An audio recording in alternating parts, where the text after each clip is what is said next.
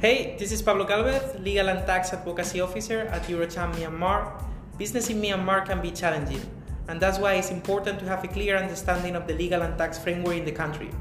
And Eurocham Myanmar intends to provide exactly that through this podcast channel, spreading valuable and up-to-date information on legal and tax issues in Myanmar.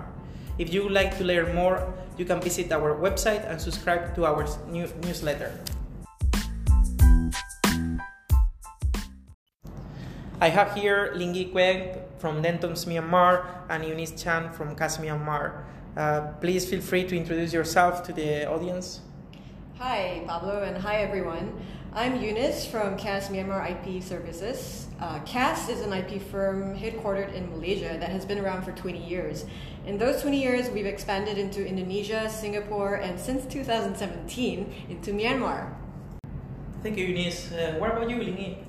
Hi everyone, this is Lingi from Dentons Myanmar. Dentons is currently the world's largest and leading law firm. Dentons Myanmar is a direct subsidiary of the Dentons Rodat and Davidson in Singapore. We've been around in Singapore for more than 150 years. We're the oldest law firm and leading the Dentons ASEAN practice in the Southeast Asian region. Thank you, Lee. So guys, tell me, why IP protection is important to investors? Well, maybe I'll take this one first. IP protection is important because it is IP is a form of asset as well, and it's a very important asset, especially to our clients in the pharmaceutical sector as well as the tech companies. And many of the foreign investors we work with are very concerned about whether or not their intellectual property can be protected in Myanmar before they consider entering the market. So Myanmar's new IP laws have been finally passed as of this year. The trademark law and industrial design law on 13 January, the patent law on 11 March, and the copyright law on 24th May. What does this mean for businesses and IP owners in Myanmar? Yes, Pablo. These are very interesting times for businesses in Myanmar because the IP laws affect the business world to a large extent. What we can first look at is an overview of how IP rights have been protected in Myanmar, what will change with the new IP laws, and what can be done right now before the new laws are implemented. Great. Shall we start with industrial design rights and patent rights? Absolutely. The Office of Registration of Deeds in Yangon stopped accepting patent and design applications in September 2017. This means that patent and design rights can only be obtained once the respective laws are implemented in Myanmar. In the meantime, the only way to prove or claim ownership over your invention or design currently is by publishing a cautionary notice in the local newspaper, which also serves to warn against potential infringement. However, the publication of a cautionary notice is not mandatory by any law and is merely an established practice in Myanmar. I see. What are some highlights of the new patent law? A couple of things stand out. One is the suspension on patent protection for pharmaceutical products, chemical products for agriculture, food and beverage related inventions, and microbiological substances due to Myanmar's status as a least developed country. Another is that the exhibition date of an invention in a recognized exhibition can be the priority date for the patent application. So usually what happens is that the first filing date is the priority date, and disclosure before the priority date would mean that the invention is not new. In some countries like Indonesia, such disclosure can be disregarded if the exhibition was recognized by the Indonesian Patent Office. Moving on to trademark rights, what do we need to know? The new trademark law follows the first to file rule, meaning that the first person to file the trademark will get the rights. At this point in time, trademark applications can still be filed at the Office of Registration of Deeds under the old system. Under this practice, trademarks are registered by filing a declaration of ownership. Once the registration process is completed, a cautionary notice is published in a local newspaper to inform the public of the owner's exclusive rights on the trademark. Renewal of registration and republication of the cautionary notice is recommended every 3 years. If the owner wants to enforce their rights, the declaration of ownership and cautionary notice are the main forms of evidence of continuous use of the trademark in Myanmar. And where copyright is concerned? There is no registration procedure. The protection of original literary, artistic, musical, and dramatic works was previously legislated by the Copyright Act 1914, which only regulated domestic issues and did not recognize copyrights from foreign countries. The new copyright law repeals this act and will be compliant to international frameworks and with the Agreement on Trade-Related Aspects of Intellectual Property Rights, or the TRIPS agreement. It should be noted that Myanmar is also currently not a signatory to the Berne Convention for the Protection of Literary and Artistic Works or any other international copyright treaties. Ling Yi, let me ask you, which law will be implemented first? The trademark, industrial design, or patents law? What we understand is that it is very likely that the trademark law will be implemented first. As we are aware, the trademark protection is more prevalent in Myanmar compared to other forms of IP. We are seeing more trademarks being protected by the declaration of ownerships, and we're seeing cautionary notices in the papers relating more to trademark protection. For us, we've seen most of our foreign investors making sure that their trademarks are protected before they enter the market. So we've handled more trademark registrations compared to the other forms of intellectual property. And what we understand also is that after the trademark law is rolled out, this will be followed by the industrial design law, and then probably patents law being the third one, because patents are slightly more complex. They require a registration platform that is able to support the complicated designs, the data, and the other information that needs to be uploaded. So that will take a while. I see. So when is the trademark law likely to be implemented?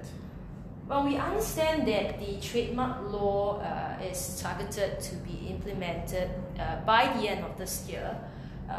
However, we also understand that currently the IP department is under the Ministry of Education. They are currently moving from the Ministry of Education to the Ministry of Commerce. So that may be holding them back a little bit.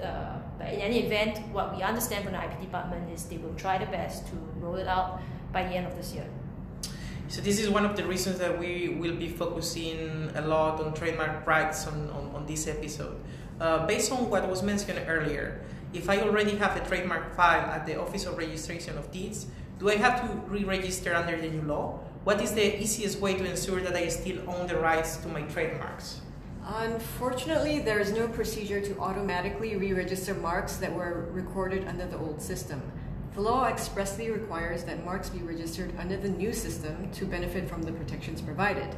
This means that trademarks that have been filed at the Office of Registration of Deeds must be re-registered once the new law is implemented, otherwise they lose their validity. However, as also mentioned in the previous podcast, some rights gained from prior registration may be recognized and preserved, but these rights and the transition period to reapply for a mark are not specified, so it's generally advised that trademark owners focus on having their mark registered as soon as possible, at least once the new IP office is established and starts accepting applications. Thank you, Nis. Ling Yi, will the new trademark applications be filed electronically or manually? We understand that the applications will be filed both electronically and manually. What we understand that is an online system will be set up for trademark applications to be filed. The filing agents, such as law firms or trademark filing agents, have to request for an account registration with the IP department. And once this account is set up, an access code will be assigned, and trademark applications can then be filed electronically. Applicants are also required to manually file the application documents at the registry to ensure that all requisite documents are in place. As we have seen with the Myanmar Companies Law and the MICO system, we expect that the system will need some time to warm up. So I think this is actually a very good move by the IP department to have applications filed both electronically and manually. When it comes to manual filing of trademark applications, can the form be downloaded online, or do we have to purchase a copy of the form directly from the registry? Well, we understand that with the new online system, all the documents will be available for download online. There will be no need to purchase a copy of the physical form directly from the registry. I see, that's good news. Will the application form be in the Myanmar language? What about the specification of goods? Yes, the application form will be available in the English language in addition to the Myanmar language. So foreign investors don't have to worry. The applications are generally able to be submitted in English. The specification of goods can also be submitted in English. Applications, having said that, translations may be requested by the registrar because the registrar still has an overriding discretion to ask for translation of documents as and when they require it. I see. Eunice, what are some of the opportunities provided by the new trademark law? Well, first of all, there'll finally be a proper trademark database. So trademark owners will be able to conduct a trademark search and be assured that they're not creating or using a trademark that already exists or that may be confusingly similar to an existing trademark. Before and now actually, we can only search through published cautionary notices, and that's not a particularly reliable system because it's a manual collection of cautionary notices by law firms or IP firms. So you can see where there could be room for inaccuracies if the collection omitted certain newspapers or missed certain issues. Opportunity number 2 would be that trademark owners can stop third parties from filing trademarks which are similar to theirs through an opposition procedure. What happens is once a trademark application is submitted and there are no objections by the registrar or the objections are overcome, the application moves on to the publication stage, where there will be a 60-day window for anyone to file an opposition against the trademark in an attempt to deny the application. And thirdly, rights can be better enforced under the new law, which specifies more effective penalties for trademark misuse or infringement compared to before. So with registered rights, trademark owners can have more peace of mind, as any misuse or infringement of their trademark can be countered by taking legal action. That's good.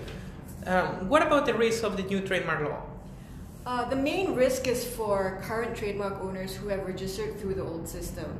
As the new law practices the first to file rule, the owner, regardless of the fact that they have already registered before at the Office of Registration of Deeds, must prepare to file their mark again once the new law kicks in, or risk losing their rights. There really is no way around it.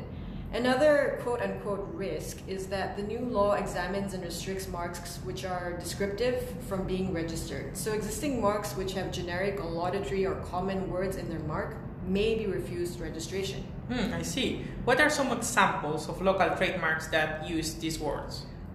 Some examples would be like the mark juicy for juice and cordials, the mark good taste for snacks, and the marks premier and rich for coffee products.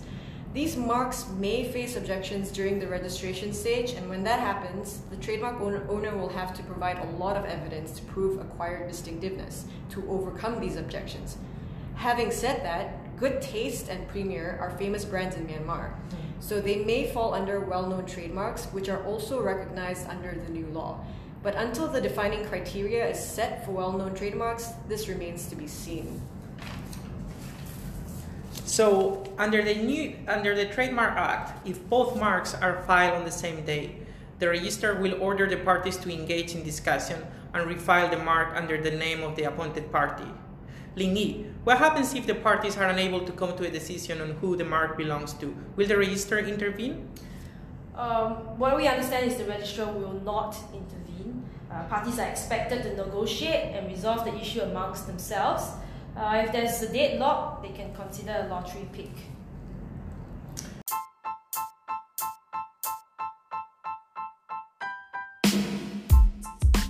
Okay, that was really interesting. Thank you to both. I think this, like this, we will finish this podcast episode. To our listeners, I hope you have enjoyed the episode, and we hope to have you back in the next one. Thank you, Ling-Yi. Thank you, Pablo. Thank you, Eunice. Thanks, Pablo. Bye-bye.